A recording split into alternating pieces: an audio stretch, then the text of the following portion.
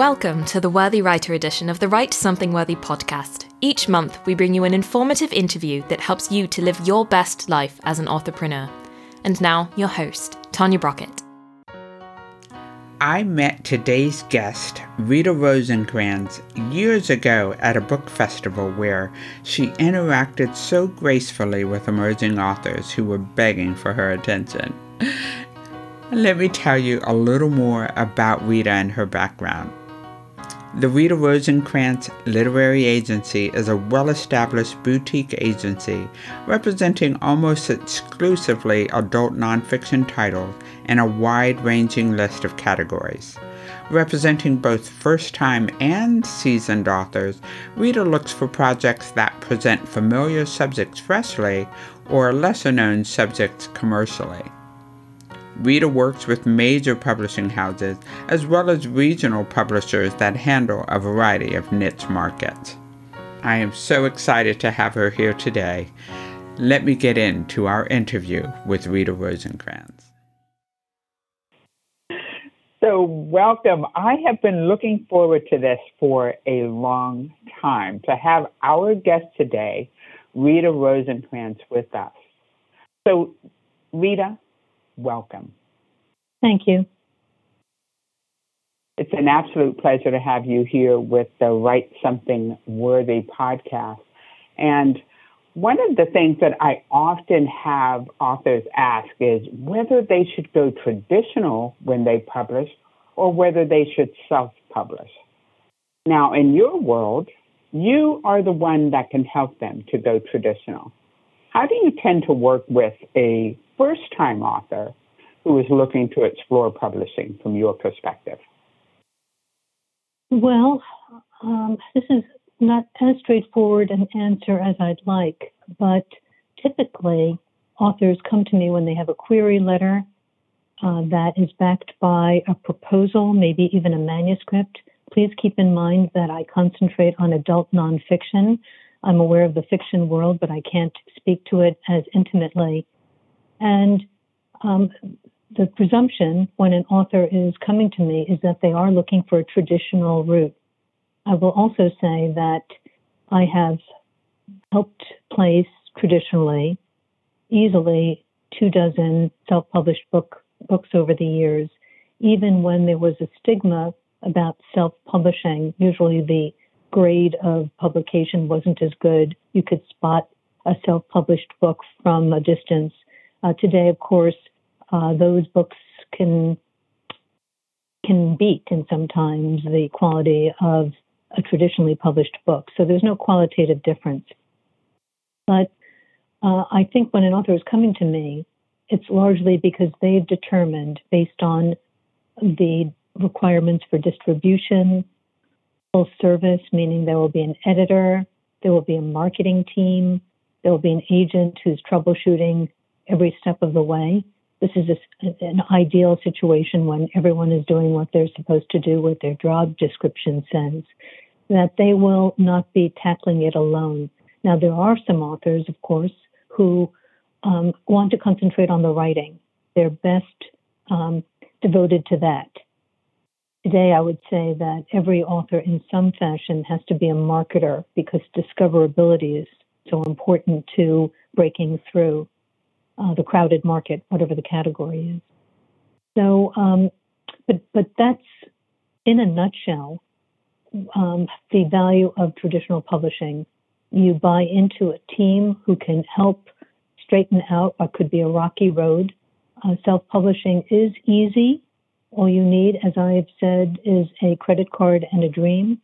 But I can tell you, I've been in touch with, they've solicited my help, many authors who went that route and now have 5 sold copies of their work and are wondering what the next step is. They didn't do it right. They did do it fast, and they didn't do it in an informed way. And I almost feel that's kind of a cursed situation because now that book has some history, and it's a failed history. And no matter how ingenious I could be, I will not be able to write that. So, I vote for traditional publishing. When it works right, it's fabulous. Not all books can be traditionally published. If it's a super niche book with a market share of 24 people, doing it as a self-published book makes perfect sense. You know how to reach those readers easily. It's a finite number. And probably a traditional publisher, would not be interested if the market is that spare. But as you can tell, I vote for traditional publishing. Indeed. But it really does make sense for a lot of authors. One of the other things that I find is a consideration when they're looking at the traditional versus self-publishing decision is timing. What is a typical timeline for traditional publishing?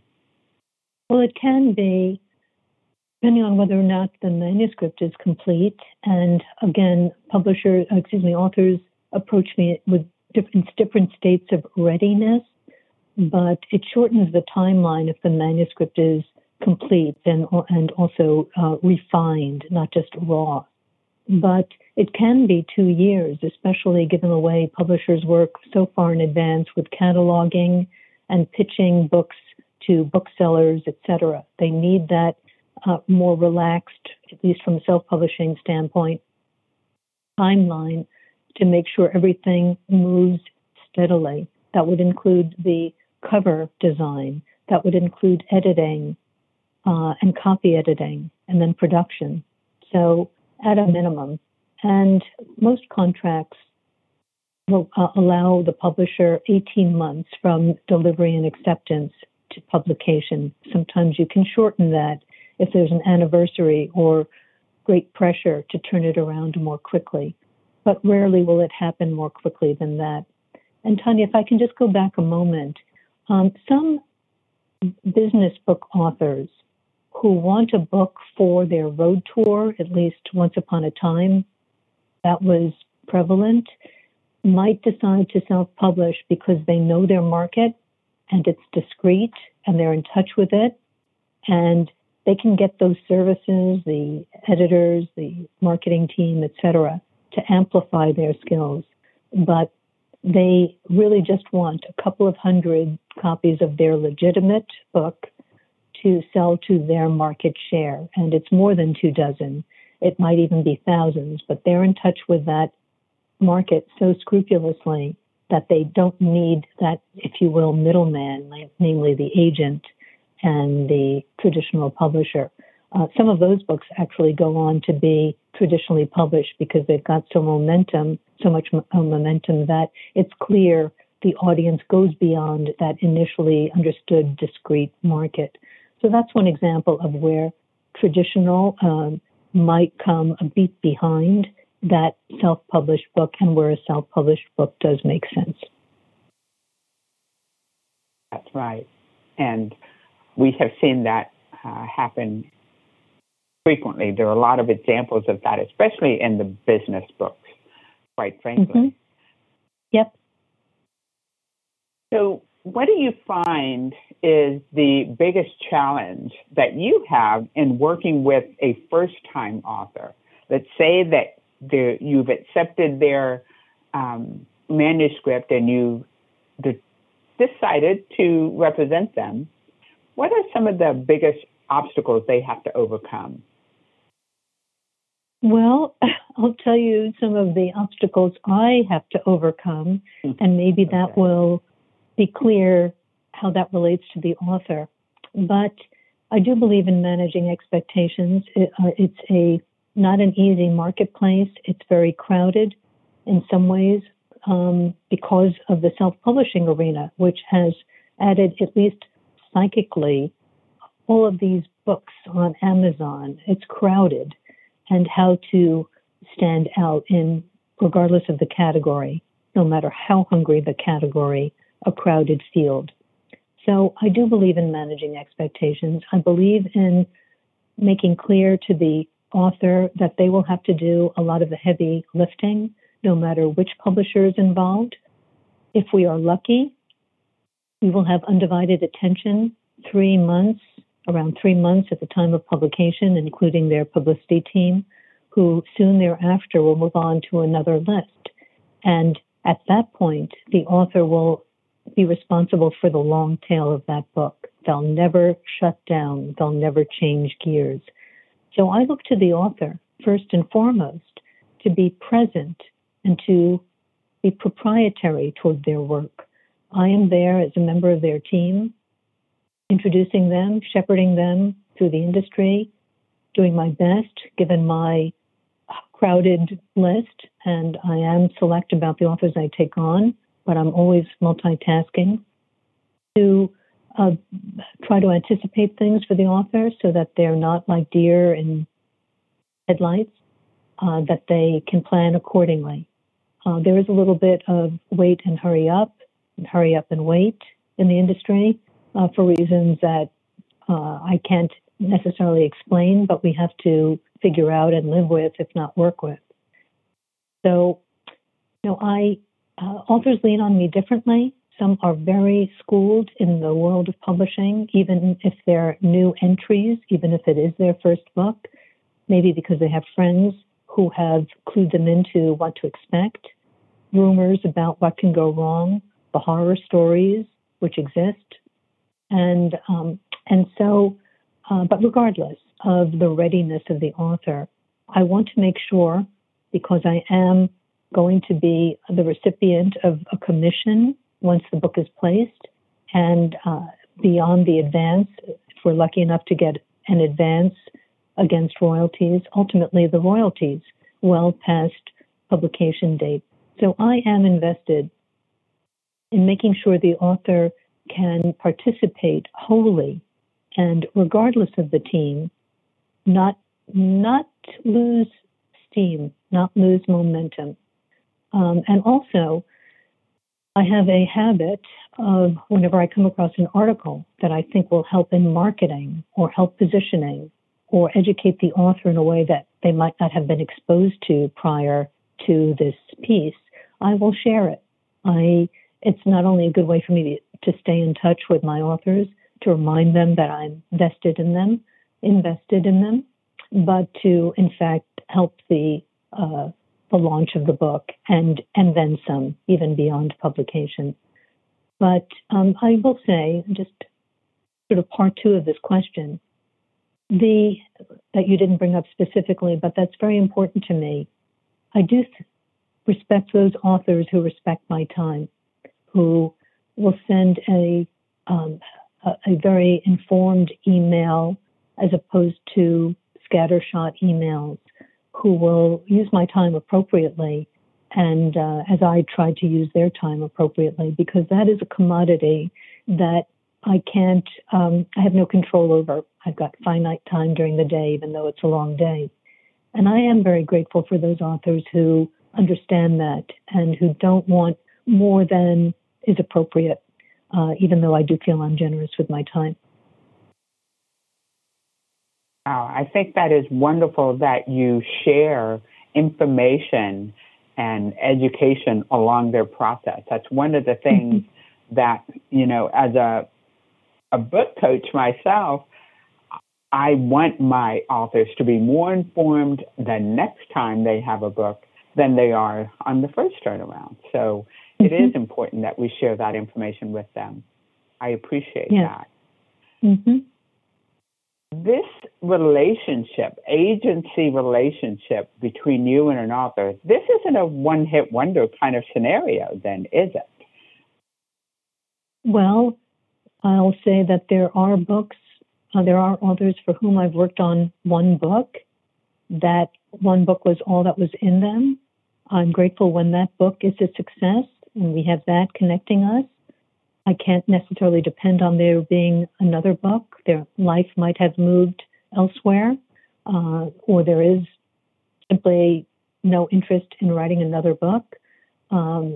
Maybe they've changed genres in a way that I can't participate in their career further. But ideally, the author has more than one book in him, in her, where as we were saying earlier, the shepherding changes. There's a shorthand in place. We know how we work separately, collectively. Ideally, it's with the same editor because that relationship works so well, there's no reason to change. And now we can get onto the business of publishing smartly, no bumps along the road. For me, that's ideal. It means that the investment of time the first time around pays off over multiple books. And really, that is the joy, not only because it underscores the loyalty that comes from doing one's job well, but it means that I've had the pleasure of a long career with some authors over multiple books, over perhaps a decade or more. And it is its own reward. It's really quite lovely. It's a professional relationship, but it can turn personal for obvious reasons. It's a creative community, and it's a creative connection. And by definition, it goes beyond the borders of the simple book or the complex book. But it's what I hope for each time. But I'm okay with the one book that does okay. Or, of course, there are some books that don't do well at all. And they're still important to me. Usually there's a lot of work in getting them to the launch pad. And they do make up the fabric of my list. So, and it is a diverse list. It's all across the nonfiction category in a way that really satisfies my omnivorous interest in the world. Wonderful.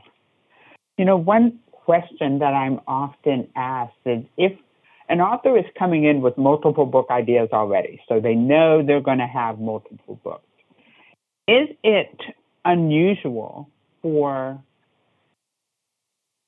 an author's first book to be published by one publisher and their second or third to be published by others? Well, I'd have to tease out that question a bit. I mean, if the first book is a nonfiction book and the others are fiction or a children's book, possibly it means that the university press that did the first book is not eligible for the others. And sometimes it's because the second book is a lot more commercial. The author's ante has now been upped. The first publisher doesn't want to pay the value of the second book, having proved that worth with the first book. So it's not a straightforward answer. It sort of depends. But while I appreciate loyalty when the author has done well, and again, they're really well served by the editorial team and the publisher, and there's no real reason to move, then that's great. But sometimes there is reason for, again, having to do with genre or value, or it might have to do with the relationship between the author and the editor, or the editor has moved on, is no longer there. The author feels marooned at that house. So I would take it case by case. But when an author approaches me, just back to that original situation with multiple books in the query letter, it can be confusing because it's not always clear what matters most to the author. Keep in mind that when an author is pitching me, I want to feel the fervor of that pitch. I want to understand that their heart and soul is in that work. And if it's spread thinner, and not to take away from an author who is prolific, but if everything pitched to me is sort of created equal in that pitch, it's harder to take any one seriously. So the author, I think, has to do some preliminary selection, and maybe it comes down to looking at the agent's list and trying to figure out which of those projects would be best paired with that agent and pitch it accordingly. But not a trunk full of ideas, or even, let's say, 5 ideas. That starts to get a little wobbly. And as I say, breaks down that fervor that I feel when an author says, I've been working on this for 5 years, and I have all these research materials that are unique, and this is an important book. That pitch I understand better. Right. So speaking of the pitch, tell me the process for how an author would get your attention and make that pitch to you. What do they need to have for you specifically, but also in general. If they were just thinking about traditional publishing, what are the things they need to do to make that so? Well, there are two available pitches. One, at least traditionally, one-on-one, in-person, across a table, the in-person pitch, and then there's the query letter, where that is distilled on the page, and there's no chance for dialogue there the way there would be in a conventional setting at a writer's conference. In each case, I do believe that being succinct, compelling, clear are the qualities of a good pitch.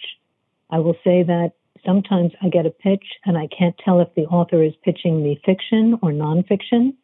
It can fall in either category. So being upfront about whether the book, what the genre is, what its length is, because sometimes there's an interesting sounding project that comes in at 250,000 words, way beyond what is considered standard in the industry. That's going to throw me off. And it's good to know that up front, because then I will even question the author. Are you sure about this? It breaks the mold. But usually, because, again, I handle nonfiction, I want to know how the author is well paired to the topic.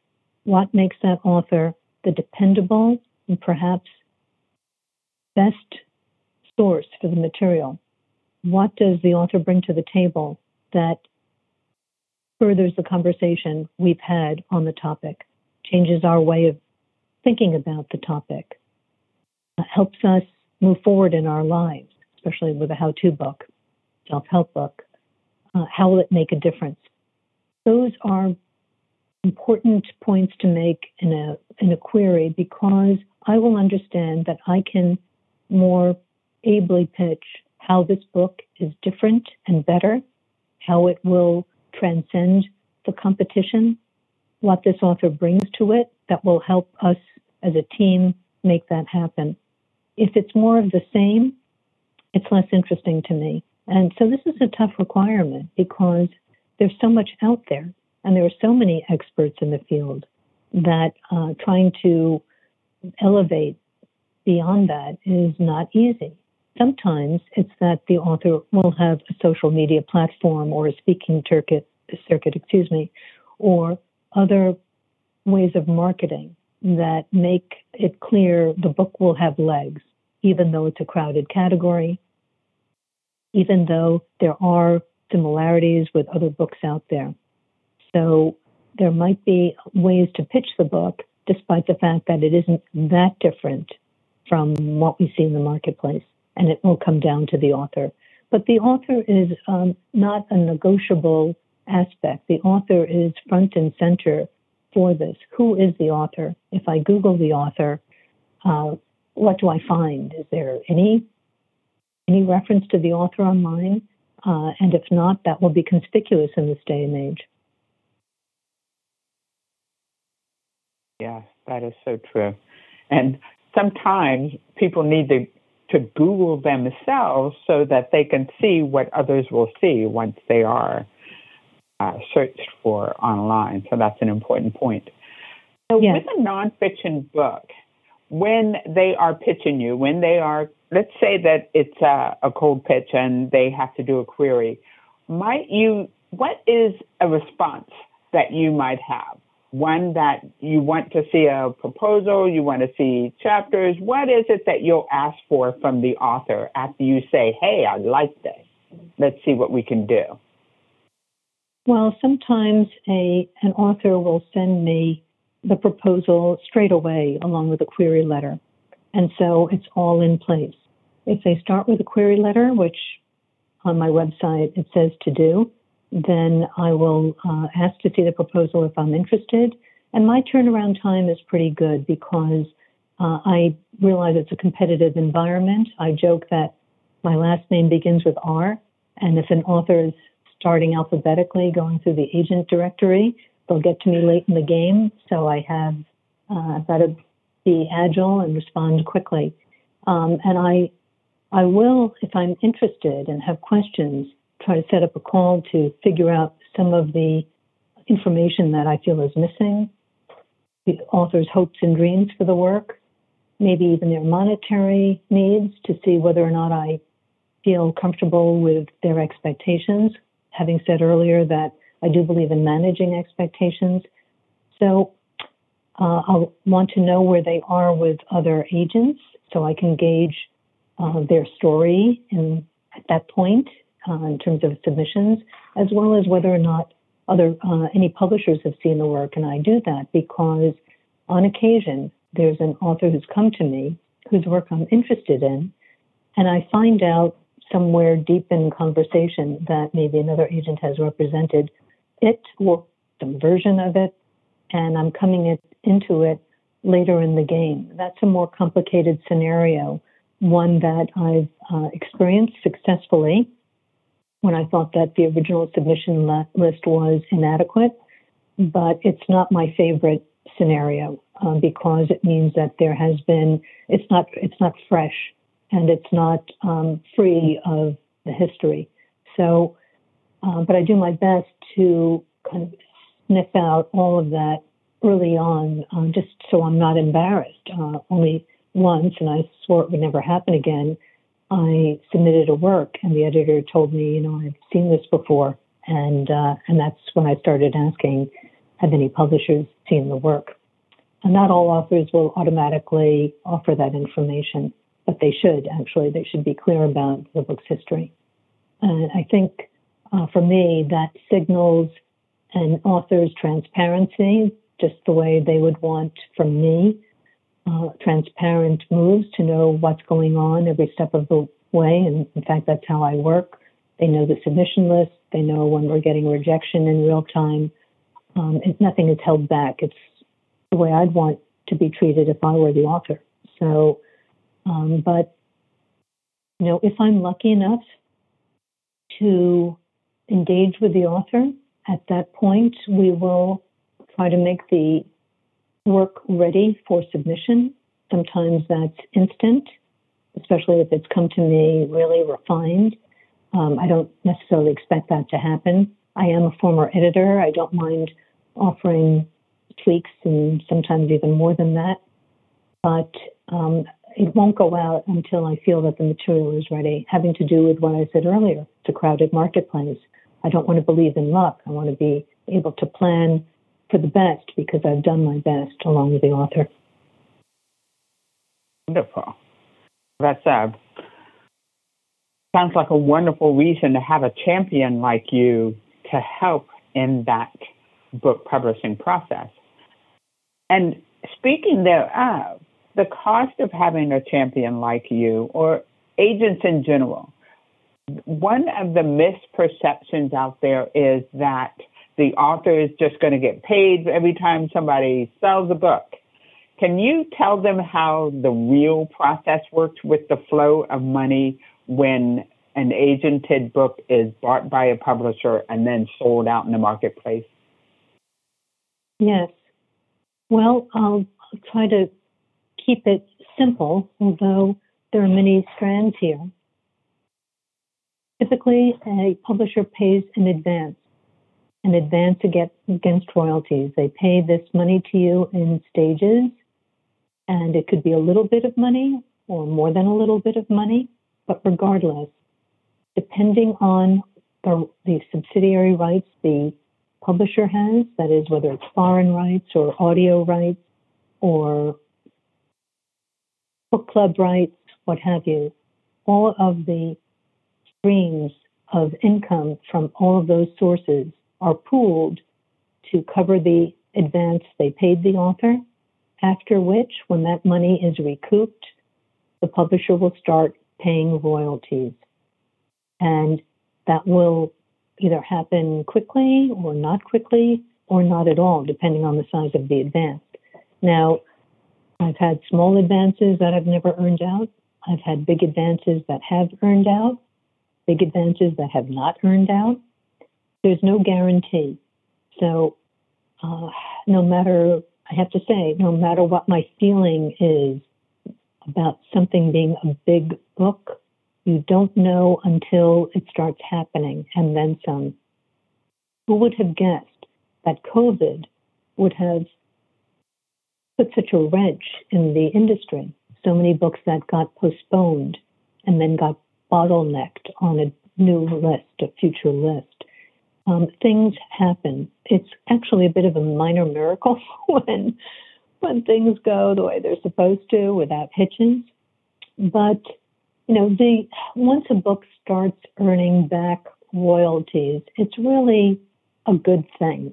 And that's because if there is a second book, first of all, there's that annuity. You've earned money beyond the initial advance. But also, that suggests the book was a success and that there is room for a second book because, ideally related in some fashion to the category the author was writing in. But that the audience showed up. And I like to see when that happens, when, that first check after maybe 1 or 2 years or more, suddenly it's crept into the black and it's noteworthy.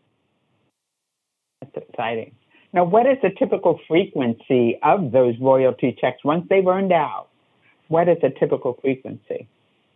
Most publishers pay twice a year, and they have their own schedules. They're not necessarily identical. But I'd say, May to June and October through December, typically. That's the spread, twice a year. So speaking of COVID and how that has shaken up our entire economy, quite frankly, here in the U.S., what are some changes that you've seen in the publishing industry as a result? And what do you think are going to continue to be trends versus things that may get corrected after we pass through the pandemic? Well, one concern that seems to be longer than we'd like is the supply chain problem. Getting enough paper for book printing. And I understand that publishers are having to work earlier than they had been in the past to guarantee that they have the paper supply they need. I was thinking today that this might also mean that if an author promises a 90,000 word book and suddenly comes in at 100,000, that might have been less of an issue than it is today, when that means more paper. So that is probably a point that has to be considered and negotiated and figured out. So I would say some of just the physical production aspects. That said, of course, ebooks, there was that spike during COVID, and frankly, book publishing did reasonably well during COVID, I'm grateful to say. And I say that because invariably when there's some problem, global problem, some unrest, it seems that publishing is very vulnerable and doesn't profit from it, suffers from it. In this case, as I say, sales were up. Audio proved to be an enduring format. I don't think that's going away, possibly inspired by podcasts where people are very comfortable listening to long format work.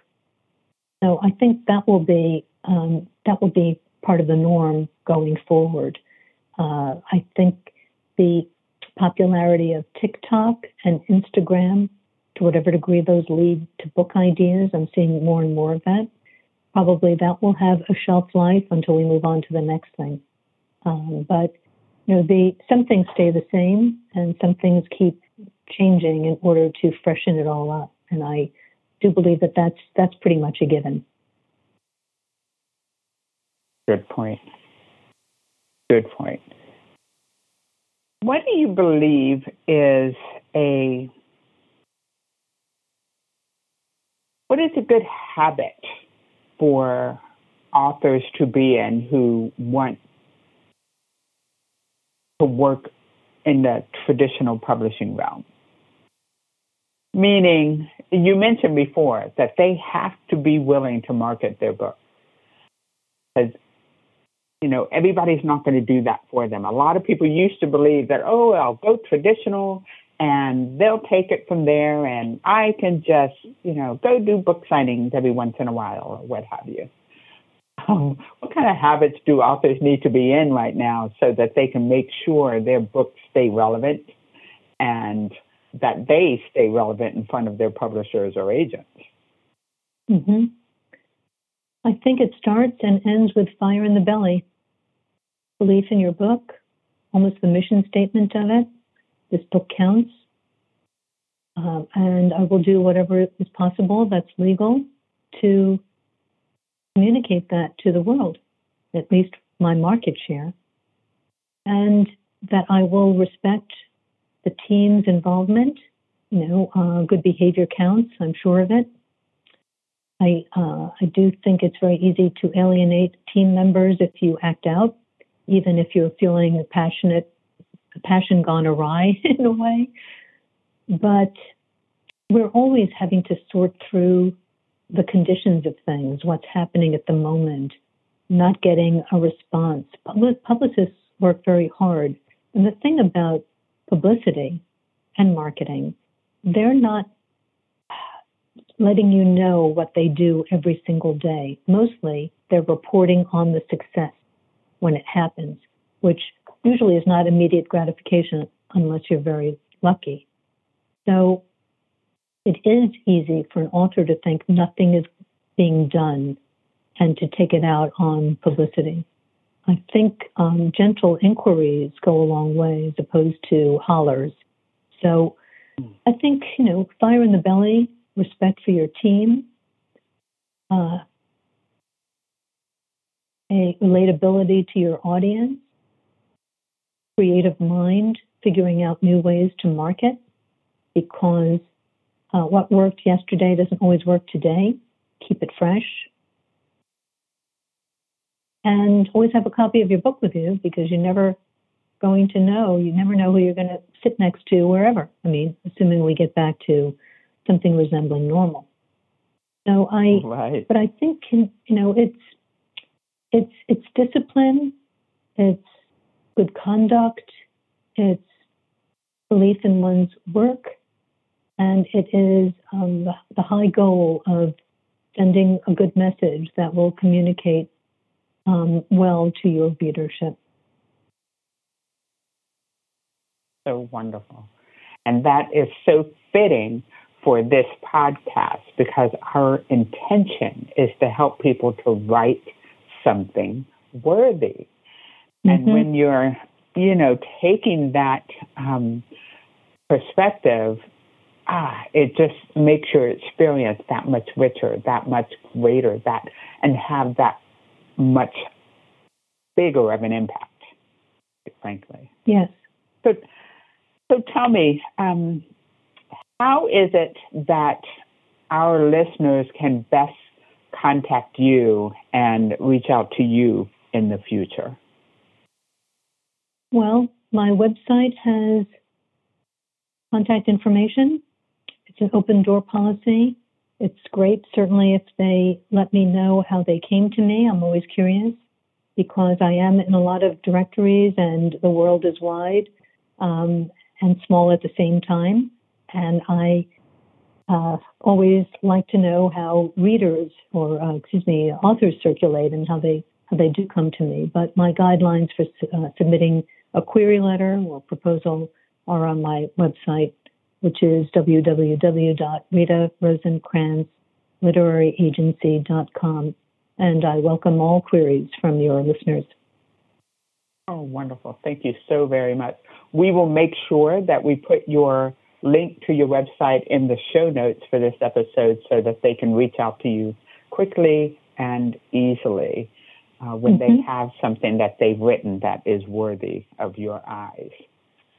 Thank you. So, Rita, I just want to thank you so very much for spending time with us today. It's been absolutely wonderful and enlightening, and I hope that our listeners will find that the traditional side of publishing isn't very frightening when they can hear someone as polished, as professional, as caring as you. So thank you. I thank you for sharing your time with me today, Tanya. Thank you very much.